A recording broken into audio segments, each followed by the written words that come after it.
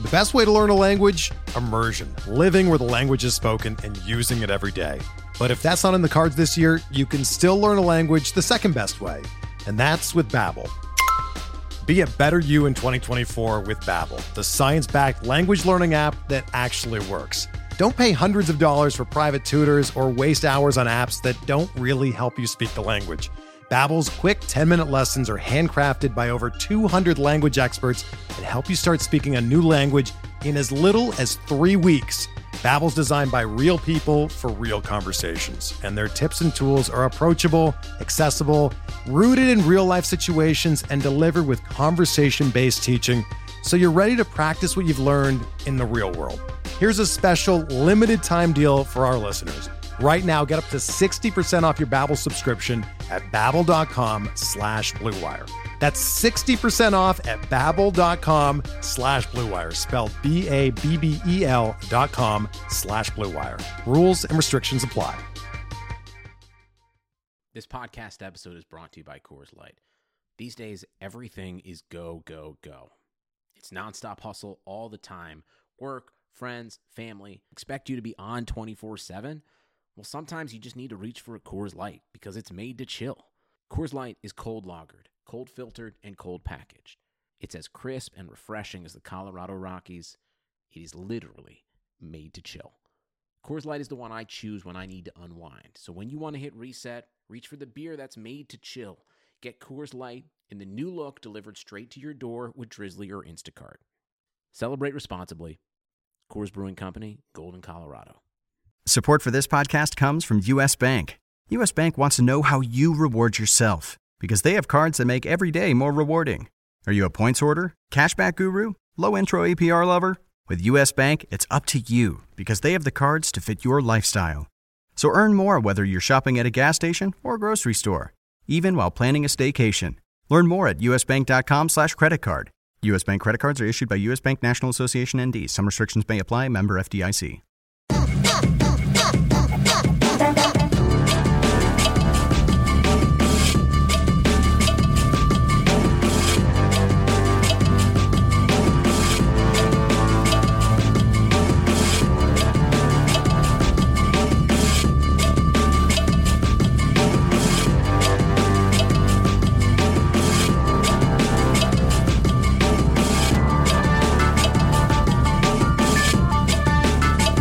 Welcome to the RotoWire Prospect Podcast. I'm Clay Link here with RotoWire.com's lead prospect analyst, James Anderson. Great to be talking with you, James. How are you on this Wednesday? Before we get into it, I got something to lead things off today that kind of the talk of the baseball world. But first, how are you? Just really busy as you are. Feels like I've got too much to get done before opening day, but doing our best. Yeah, man, it's one thing after another this time of season, trying to stay afloat. Hope all of you out there are staying sane and safe this time of year. Bobby Witt was the guy I wanted to lead things off today with, Bobby Witt Jr. And, man, what a difference like 10 days makes, James.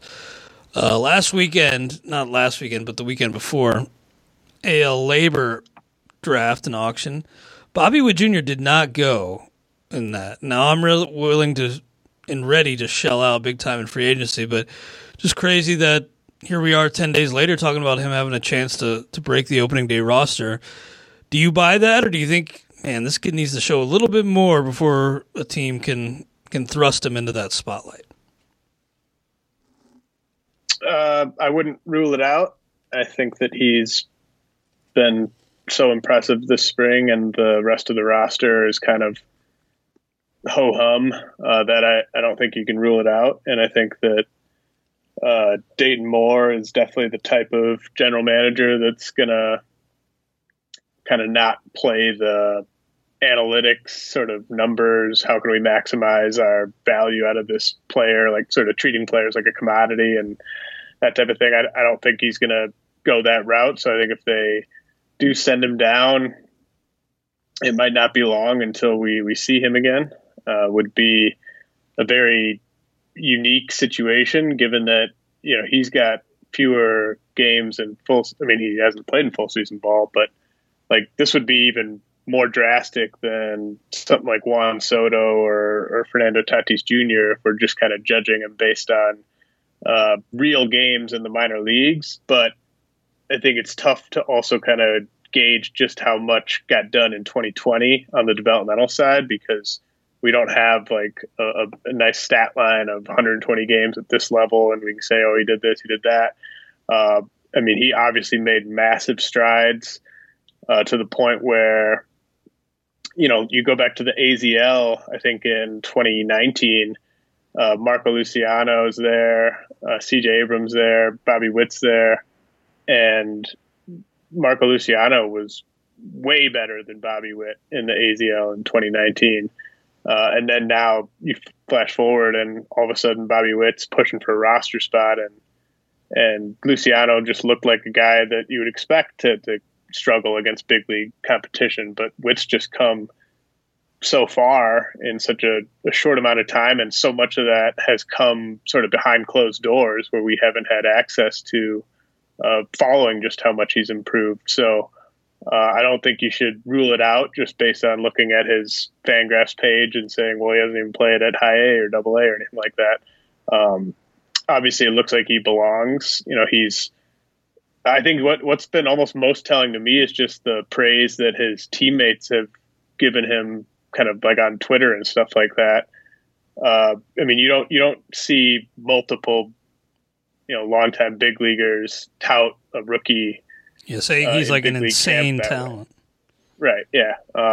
That's pretty rare stuff. So it does kind of give me Fernando Tatis vibes a little bit, in that, you know, this could just be happening really quickly because he's such a special player, such a special talent, that it might just be happening way ahead of schedule.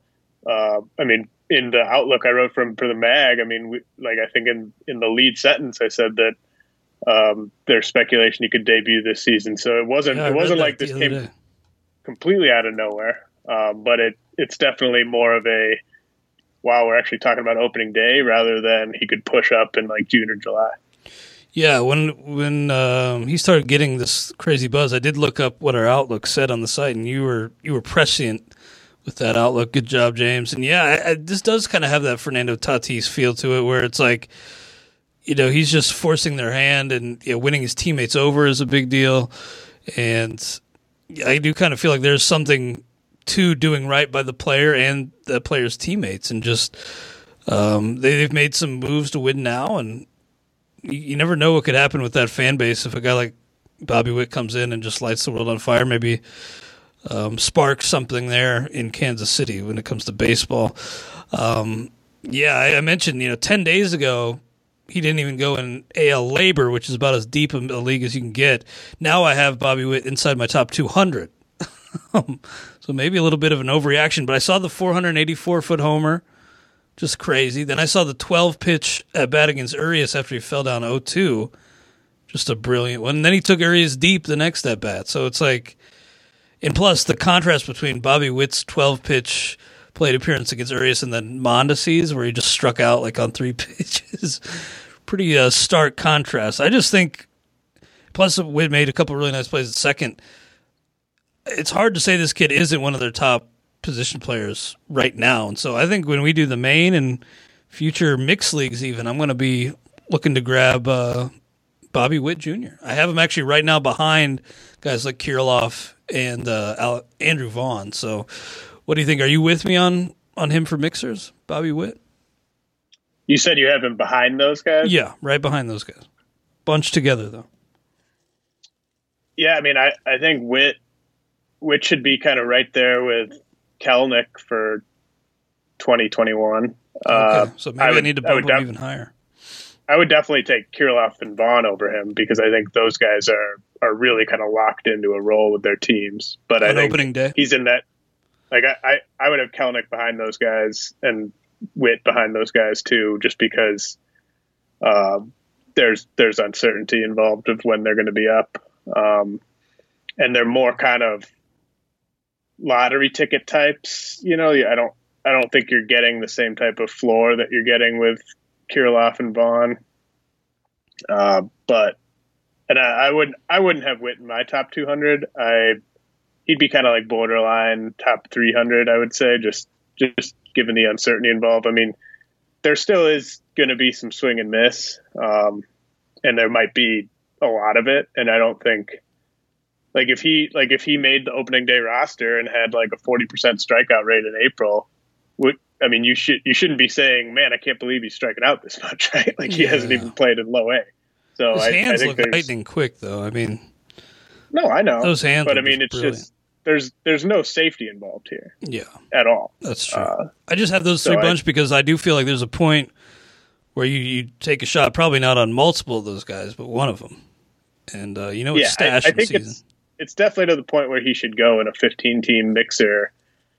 Whether it's the reserve rounds or just before that, I mean, that's up to the individual drafter. But I think if I was doing a main event draft today, I wouldn't let the draft finish without selecting him, because even if you just said, I'm cutting this guy if he doesn't make the opening day roster, well, then you can cut him and you can wait to see if it happens or not. Whereas like if you just take some random like Jesus Aguilar guy, like, there's no, you're not saving like $300 in fab by taking that guy at the end of the draft. Yeah, that's true.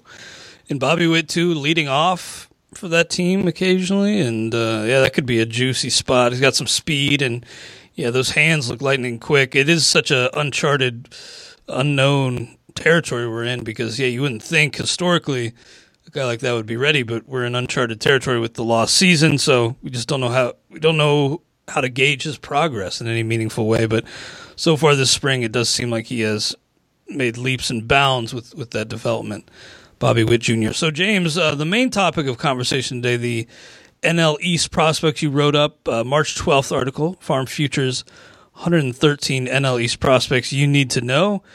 Great stuff here. We will be talking on Farm Friday, too. But no XM show on Saturday this week. Tout Wars interrupting that. I just want to little programming note there. But we'll start at the very top of the NL East with Atlanta here. And Drew Waters, your number one prospect in this organization, 2017 draftee. And then Ian Anderson, who finally did break in and had a ton of success, more than I was expecting. Christian Pache. This organization, it used to be the arms. They used to have arms galore, and we thought, several of them will probably pan out. Now, Fried has been fine. Is Ian Anderson, though, is he going to build on what we saw, or do you think that's kind of fool's gold, what we saw from Ian Anderson last season? I don't think it's fool's gold, but I think he's getting overdrafted right now. He's a good big league starter. I think he proved that. He's probably more of a number 3 to me. And, there's who knows how many innings he's going to throw, but I wouldn't project him to throw 160 innings. And the changeup's awesome. So, I mean, it's definitely a success story on the developmental side for them.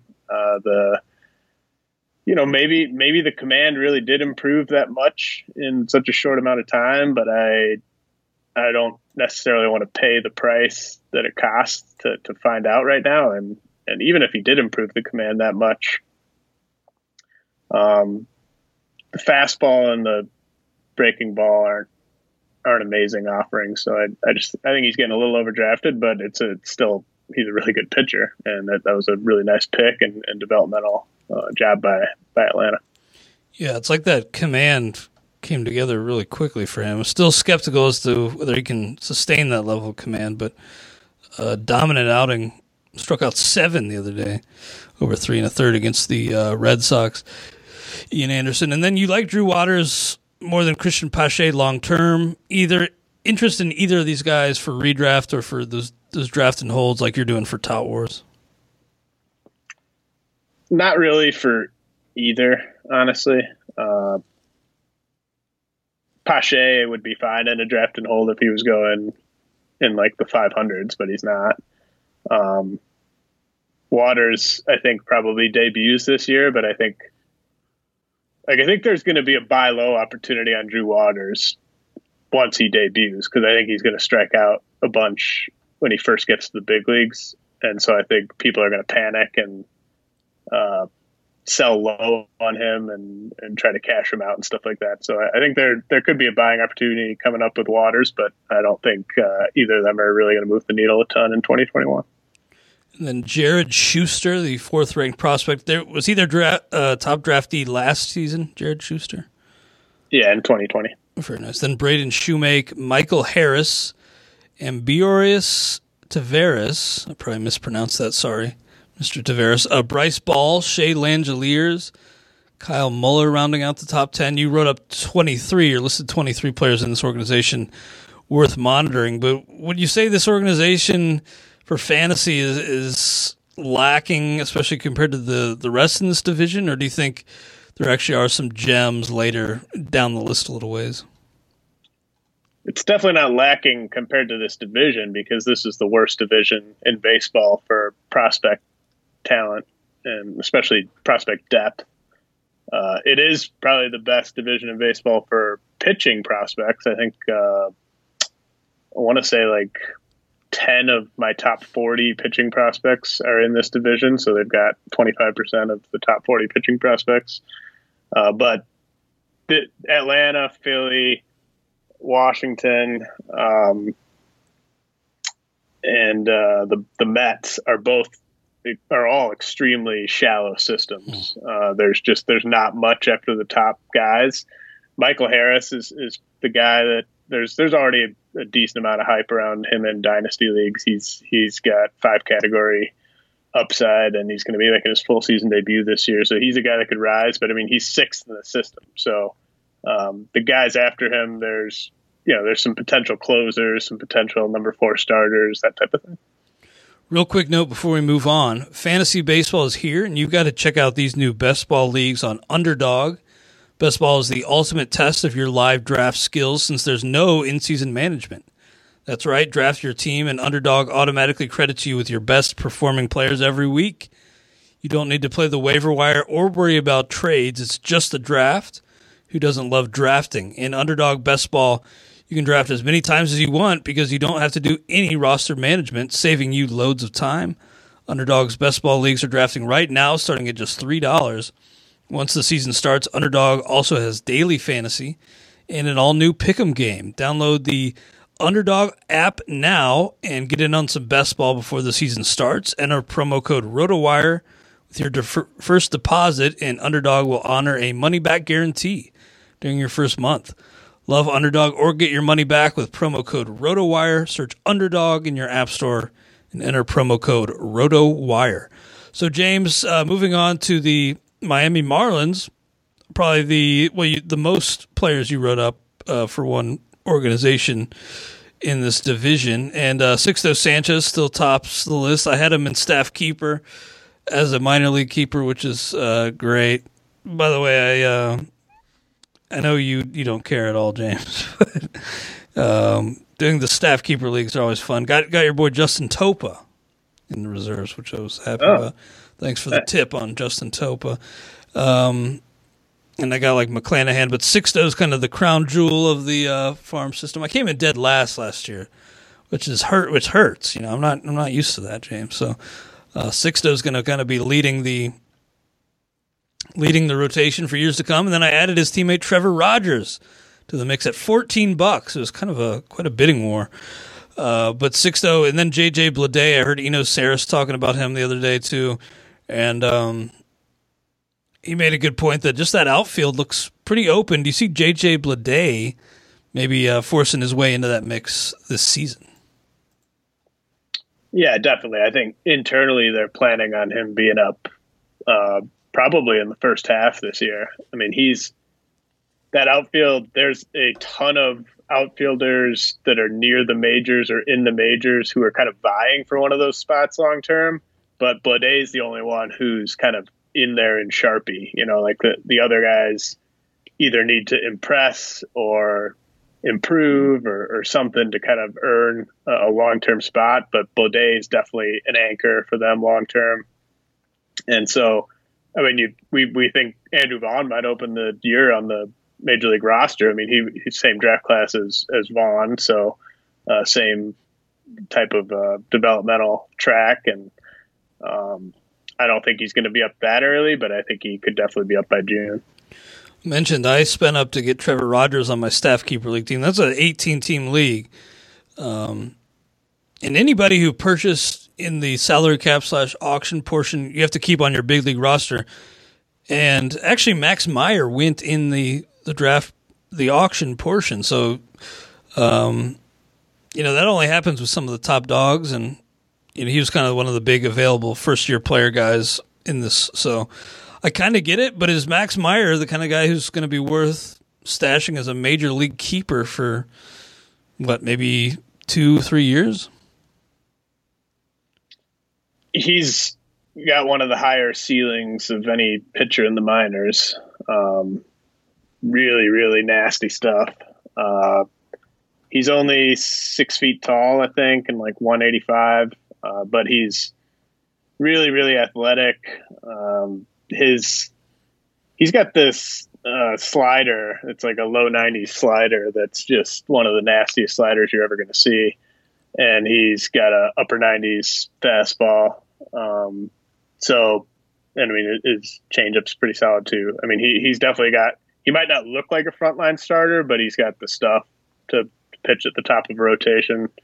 And, I don't really know he's kind of one of those Matthew Allen type of guys where you just kind of bubble wrap and just hope that he's healthy when he gets to the big leagues, and maybe you kind of push him a little more aggressively than you would otherwise do, just to kind of get him there and get him contributing before something happens to him physically. But sky's the limit on him. So I definitely get it. Like, cause in those leagues, I've played in leagues like that before, staff keeper league too. I mean, if you can get like a ace or a borderline ace on a really affordable contract, that can just do wonders.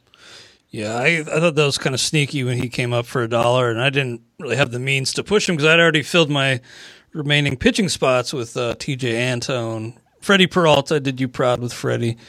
And, Antone I paid $19 for, but in the software, with inflation in those kind of leagues, up at 30 in the draft software. So I thought Jeff was going to push me. He backed out at 19. I was pretty happy to get him. I actually also threw out Jason Dominguez for $1 because I'm rebuilding last place, and then Jeff went too, and I was like, But that's going to be a long-term stash. Yeah, I wouldn't have. You can't be using those big league keeper spots for a guy who's like 3 years away. Yeah, unless you're in really bad shape like me in rebuilding. But no, I hear you.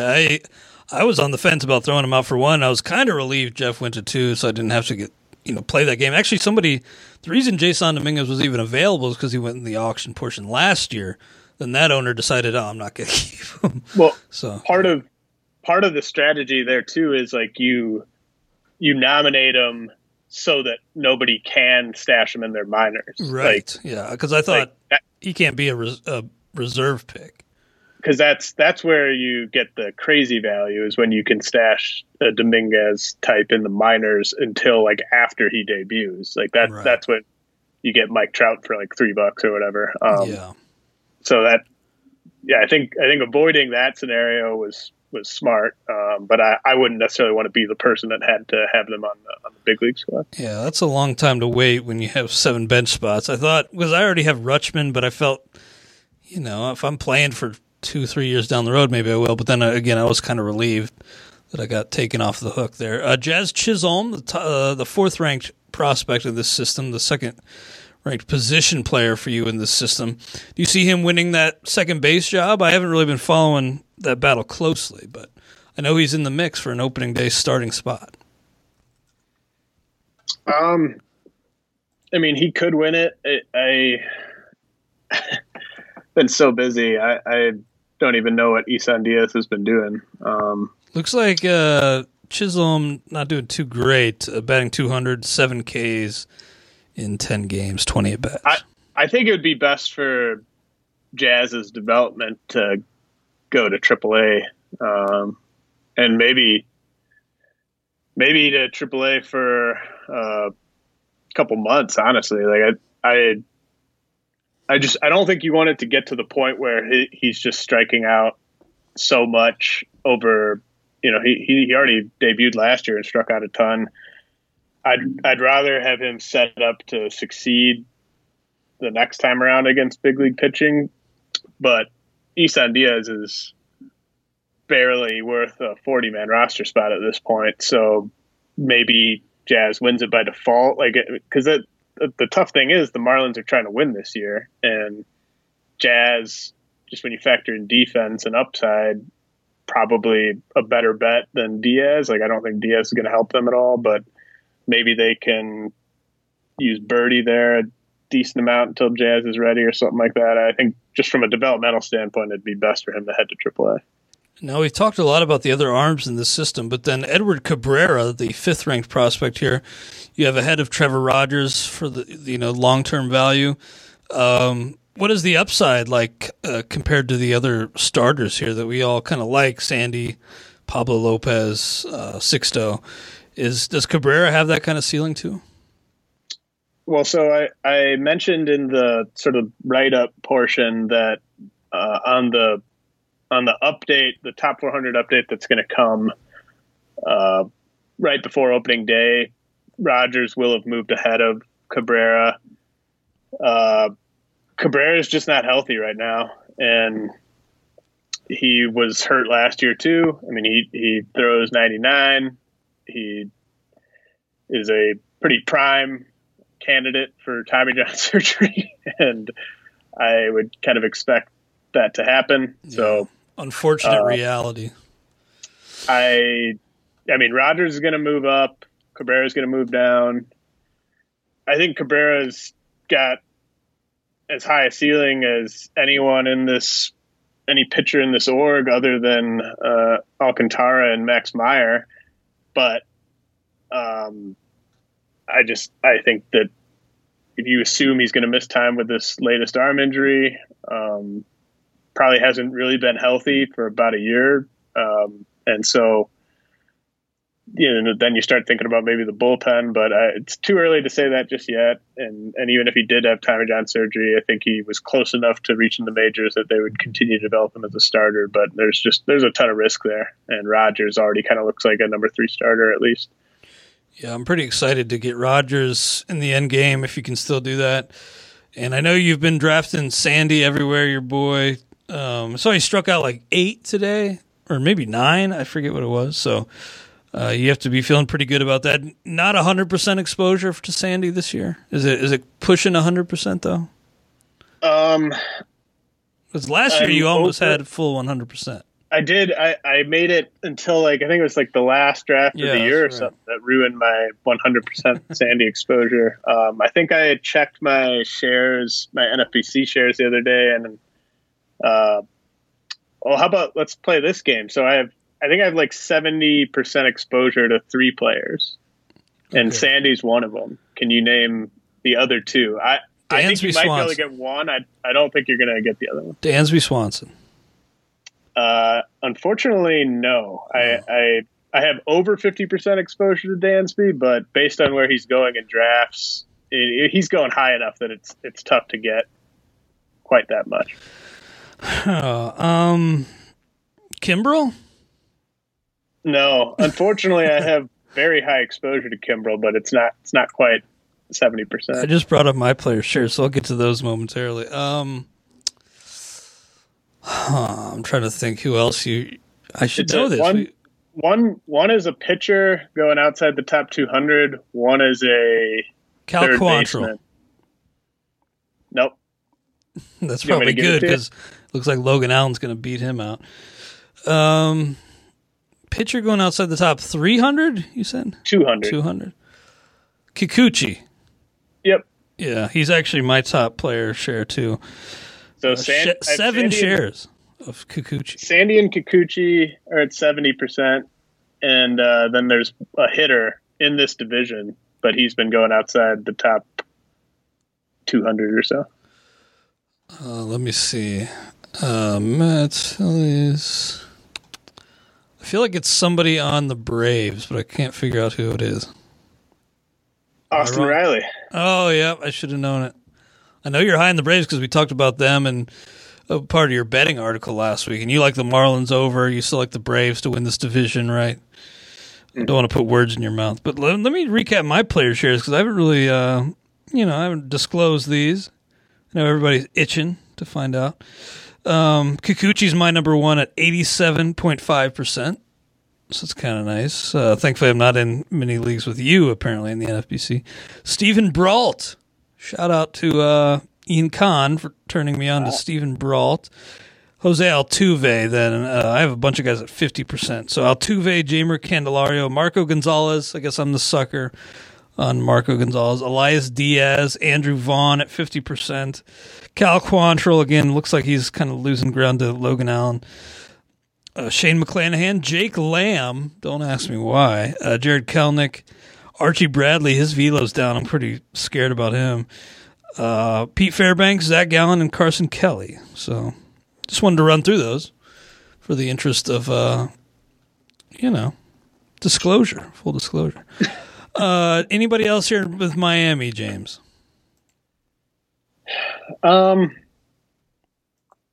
we can move on. All right, so Matthew Allen with the Mets, you said kind of, you just put him in bubble wrap, hope he stays healthy until he gets to the majors. Probably not this year, even if they lose an arm or two. Allen, a long shot to debut this season. Yeah, I mean, I think he's going to be up sooner than people think, but I think we're probably more talking about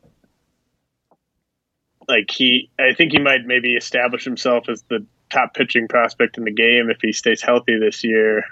And then he might be a really buzzy guy in spring next year. But,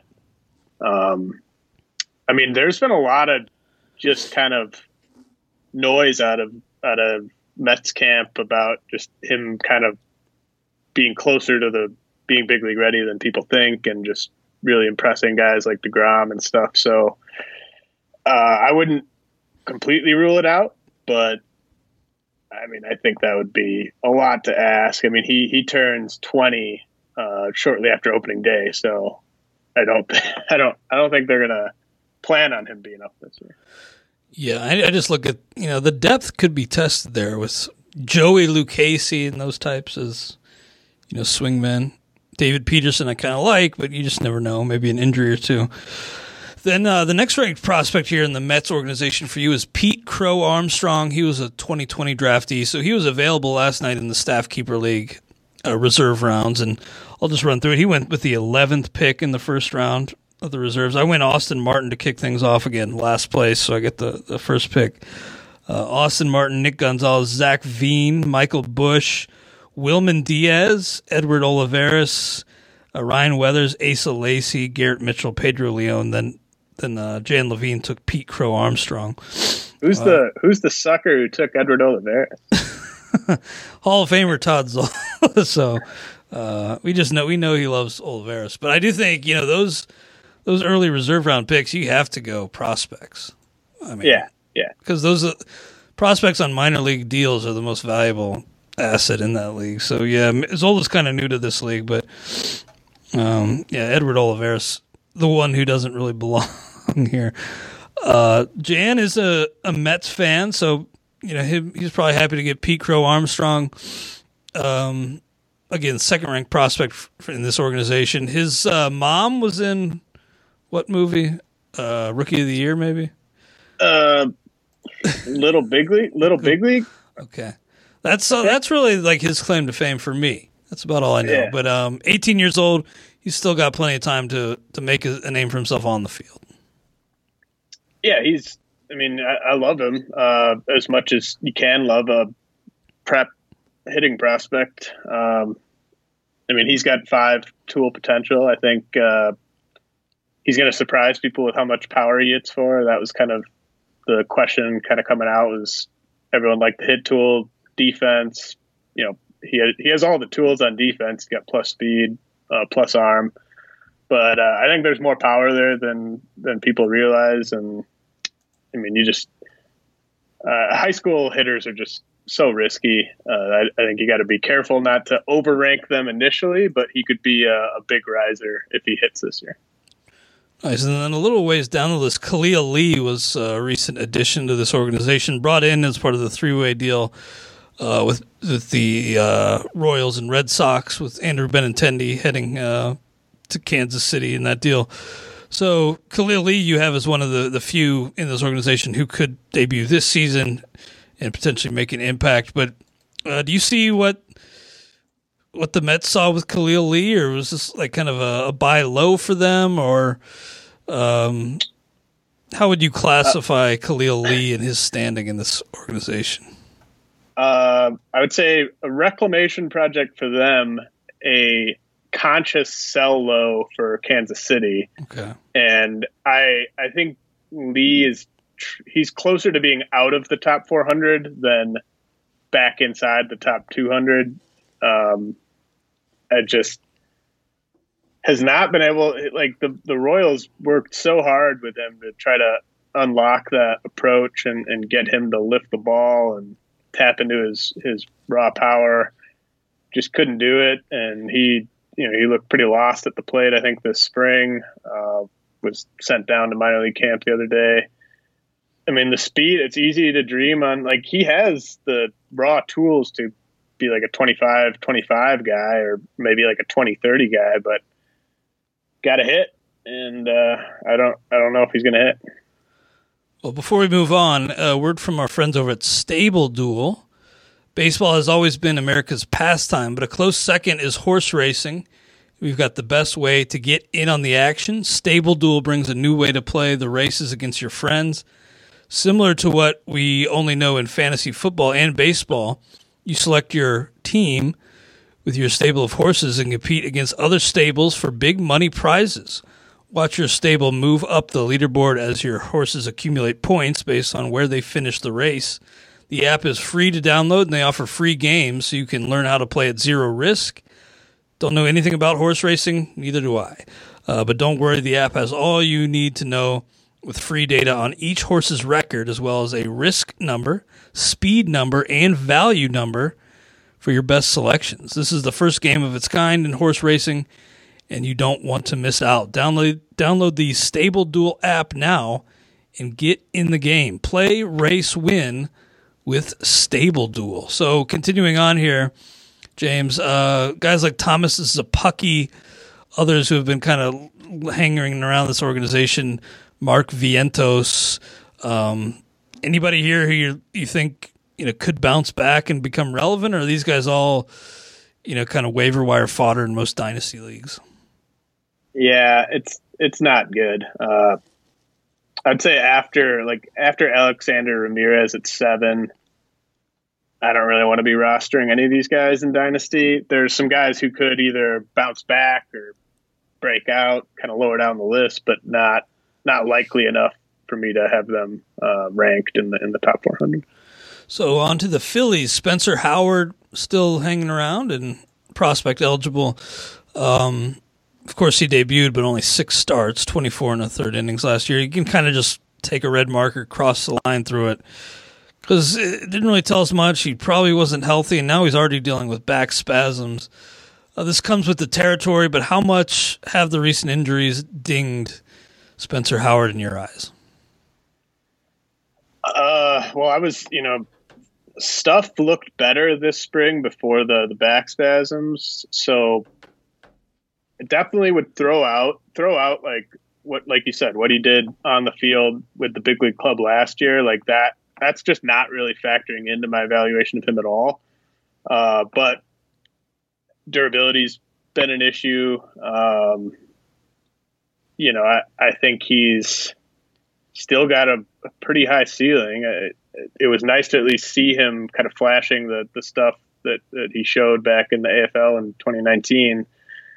But yeah, I mean, he's kind of trending down a little bit, and they could really use him. Like I wouldn't be counting on the back of that rotation to be very productive this year. So they could definitely use him, but got to stay healthy. And I think it'd probably be good for him to just get into a bit of a rhythm, make a few starts at AAA, and just kind of get some confidence there before facing big league hitters again. Yeah, I think that'd probably be best for Spencer Howard. But you're right; they're probably going to need him. You look at that rotation. We got Matt Moore back in the States, Chase Anderson, maybe Vince Velasquez, maybe Ivan Nova. But yikes! I mean, past Eflin, who's I'm not really sold on either. It's pretty shaky back there. So yeah, I mean, they're probably going to need him, and they're probably going to need a guy like Francisco Morales. Not probably going to look at Mick Abel, last year's draftee. Probably. Unrealistic to think he could be up, but Francisco Morales, you think they're going to need him to not only pitch some innings but some important innings? Well, if they're going into the season needing Francisco Morales, then I feel really good about that Phillies under that I was supporting in my article last week. Morales has closer stuff. I think he's more likely to be an impact reliever for this team than to get actual starts. I think that they're going to still develop him as a starter long term. There were some reports from Instructs that his changeup started showing flashes, but mostly still kind of a 2-pitch guy, 2 really good pitches, 2 70 grade pitches. So could be their closer of the future. But I'm interested to see where they assign him because he doesn't have much upper level experience, but he's on the 40 man now. So maybe he goes to Double-A. That's going to be an aggressive assignment for him. I hope that he can handle it. And, if he gets to the big leagues this year and is pitching out of that big league bullpen, I think something probably went right. And that would be a success for him. But still just kind of seeing how that changeup develops and how the command develops with him. Bryson Stott, the 4th-ranked prospect here for Philadelphia for you, James. And then Johan Rojas, number 5. And then a little ways down the list, more than a little ways, actually, barely holding on to a spot on the top 20. Mickey Moniak, he went in the reserve rounds of the Staff Keeper League draft last night to Chris Liss, who had to make sure, he was still there and prospect eligible because he debuted, but fewer than 20 games, so he was eligible as a minor leaguer in this game, or in this particular league. And he seems like he's catching some renewed buzz a little bit, just given his spring. He's batting .333 with a couple homers. You're not, clearly with this ranking, you're not sold on him in this recent surge. No. All right. I mean, he's got that pedigree, but no. I mean, the words 5th outfielder were getting thrown around a lot with Moniak over the offseason. Yeah, here are some of the names who went in the 7th round of the reserves last night. I took Brett Gardner, Michael A. Taylor, just to give you an idea of where everybody else is valuing Mickey Moniak. Leury Garcia, Merrill Kelly, Kevin Newman, Odubel Herrera, Jake Fraley. So, yeah, I mean, Mickey Moniak's kind of an afterthought, but it seems like that's kind of where he deserves to be. It sounds like he's very fringe, even for a deep league like this. Anybody else you want to talk about here? Pretty thin system there in Philadelphia. Yeah, this might be my least favorite system in baseball. So we can move on. Cade Cavalli kicking things off for the Nats. He went in this league, and I was kind of I just had a bunch of pitching keepers, so I wasn't really looking at Cavalli. But I kind of he actually lasted quite a while, 4th round. What's the upside for Cavalli, right-hander, 2020 draftee? Is this like a number 2 starter upside? At least, yeah. I mean, he's really, really talented. He looks the part of a frontline guy. Has the pitches, just about command for him, and staying healthy. I mean, he didn't have a super clean medical history, but I mean, if he stays healthy and he throws strikes, he's going to be an absolute stud. So I think that sounds like he went for pretty good value last night. I mean, he could move up. He could be a top 5 pitching prospect a year from now. He could be a top 10 pitching prospect a year from now. Very nice. Jackson Rutledge, another right-hander in this system, drafted the year before Cavalli. Compared to Cavalli, is the ceiling pretty similar? How would you compare those two? I think there's more risk there's more bullpen risk, I think, with Rutledge. I wouldn't necessarily project either guy to end up there unless injuries kind of force him there. But I mean, Rutledge is like 6'8", and you don't see too many guys make it as a starting pitcher at that height. And there's just there's a lot to sync up in the delivery and everything. But he's got and both these guys are like 98, 99 pretty easy. So the Nationals definitely have a type in the draft. They're looking for big guys that they can envision pitching towards the top of their rotation. And both these guys fit the bill. I just think Cavalli's got a deeper repertoire, and I would project his command to be better than Rutledge's. Now, James, I know, talking with you over many years, you look forward to when guys graduate from prospect status so you no longer have to rank them. And you probably hate these questions about where guys who have graduated would slot in if they were still prospect eligible. But Carter Kieboom, I'm fully out. I don't think he's very good. Are you still holding out hope for Kieboom? Again, I hate to put you on the spot and ask you these kinds of questions, but would he, if prospect eligible, still be like a top 5-ish guy here? In this org, he would be a top 5 guy. But it's close. In most orgs, he wouldn't. I wouldn't, if he's a top 5 guy in your system, it's not great. I mean, I think the problem with Kieboom is, he's been terrible so far, but he was also just way overranked. And I might have been part of the problem. I don't think I was the biggest defender. I mean, I never had Kieboom in my top 10.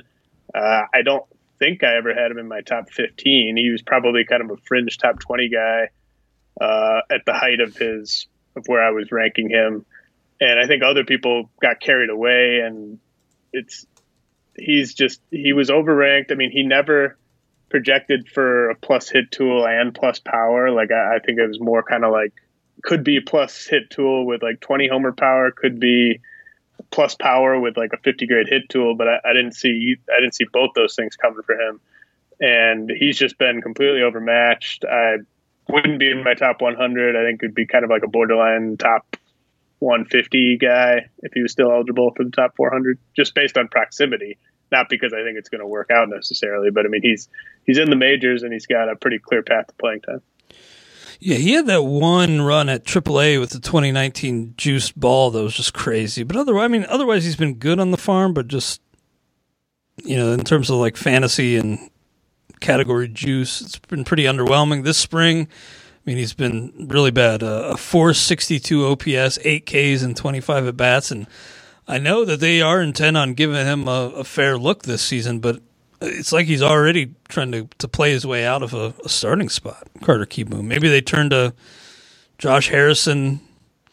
Maybe Starlin Castro moves over to the third. I just don't see him, and you don't see really any drafts where Carter Kieboom gets taken even as a projected starter. No. I mean, I think what probably makes the most sense is I think Luis Garcia is a better player than Kieboom and has a better chance of developing into a good regular. So I might prefer to just move, like you said, Castro over to third and see what Garcia can do, because maybe they should have brought in Maikel Franco, but good thing he went to Baltimore. Yeah, that's a victory lap that I will never tire of you taking. You're giving me some grief. I mean, kind-hearted, lighthearted grief on the show. The XM show last week, just about such a ridiculous thing to need to have break my way in labor. Hey, you got it, though. I did, and now I wish I'd just gotten Bobby Witt Jr. instead of Wander Franco. Yeah. If I had read that right, things could be looking way up. But now I'm going to have to spend 80% of my budget on Witt. Think how pumped you'd be right now if you had foreseen that and gotten Witt as your final reserve or something. That would have been so nasty. Instead, I took Jordan Luplow or somebody like that. I don't think you're going to have to go to 80 unless when does the fab run? When does the first fab? I think there's probably a fab period before the season starts. Although I think we would need to be officially on the roster in order to be added, though. So he would have to be officially contract purchase. You can't stash guys you didn't draft. No. That's a shame. Yes, I really blew it. That is crazy. Like 10 days ago, I didn't see this coming at all. Now Dayton Moore is acknowledging on the radio that he's keeping an open mind. And like you said, like his teammates were tweeting like, this kid's insane. Like, this kid's the real deal. You just don't see that often. It does seem like Fernando Tatis situation where like his own teammates went to the owner of the team like, this kid needs to be on the roster. Like, I think that kind of pressure from his other teammates may play a role. Well, and it's just how do you look your clubhouse? Like, what do you say to them when you're just like, yeah, this guy's going down? It's like, how do you justify that? And how do you get buy-in from everyone? I mean, Mike Matheny wants him on that roster. Oh yeah, for sure. I do think I'd probably go around 80 out of my $100 fab budget on Witt, just because I was just gonna. That'd save me. I mean, that'd give me $21 moves throughout the year. Well, so if they announced he broke camp with the team, you probably would have to go 80. But 81. I was going to say, like, if you were allowed to stash and he was getting sent to AAA, I think you would maybe like bid twice as much as the next highest bid at that point, because I don't know if anyone can match your appetite for stashing in that league. Doubtful. But yeah, my offense could need the help even with Michael Franco landing with the O's. I went out into the universe, good karma, getting that break. But now I wish that $6 I'd spent on Wander would have. I mean, I probably could have gotten Witt. I know I could have got Witt for $1. Then I could have spent the remaining $5 somewhere else. And so, yeah, I wish I'd seen that, but a lot can change in 10 days. As we wrap things up with this NL East overview here, James, anything else in this national system? Anybody else? I don't really recognize hardly any of these names, frankly.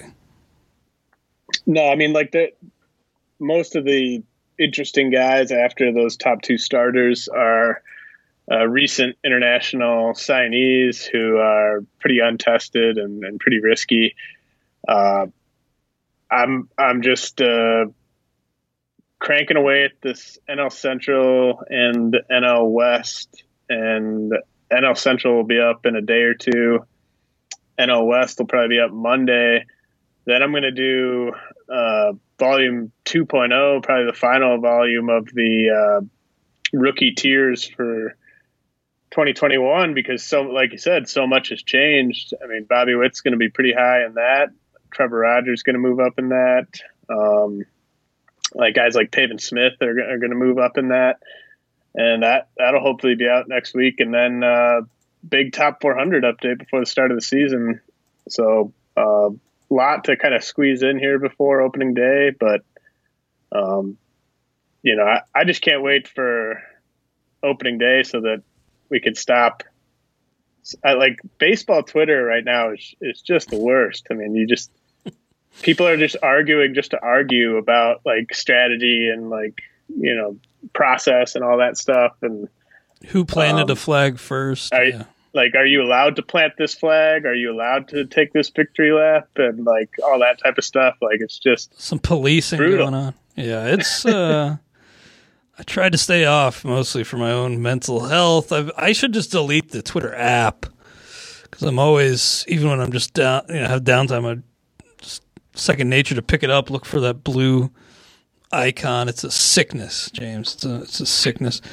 I can't wait to do our main event next week. I think our KDS Kentucky Derby system may run today. I know we talked about changing it up, but I think we're left at 1 through 15 right now. Hope you're okay with that, buddy.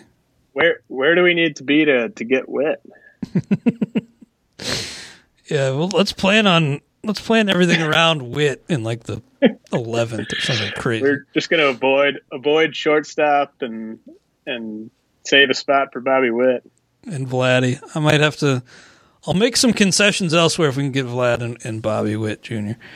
You can't have everything you want, though, so I'm fully prepared to miss out. I think I may do a second main, but I can't wait to share that with you, dude. That's going to be fun. A week from today, We gotta talk more and get our strategy set. Anything else you want to mention before we sign off? I know you're busy, man, so thanks for taking the time to share some insight. Nah, I'm good. Awesome. Well, thank you for listening. Check us out on Friday on Farm Friday on SiriusXM Fantasy Sports Radio, and we'll be back next week, Wednesday, on the RotoWire Prospect Podcast.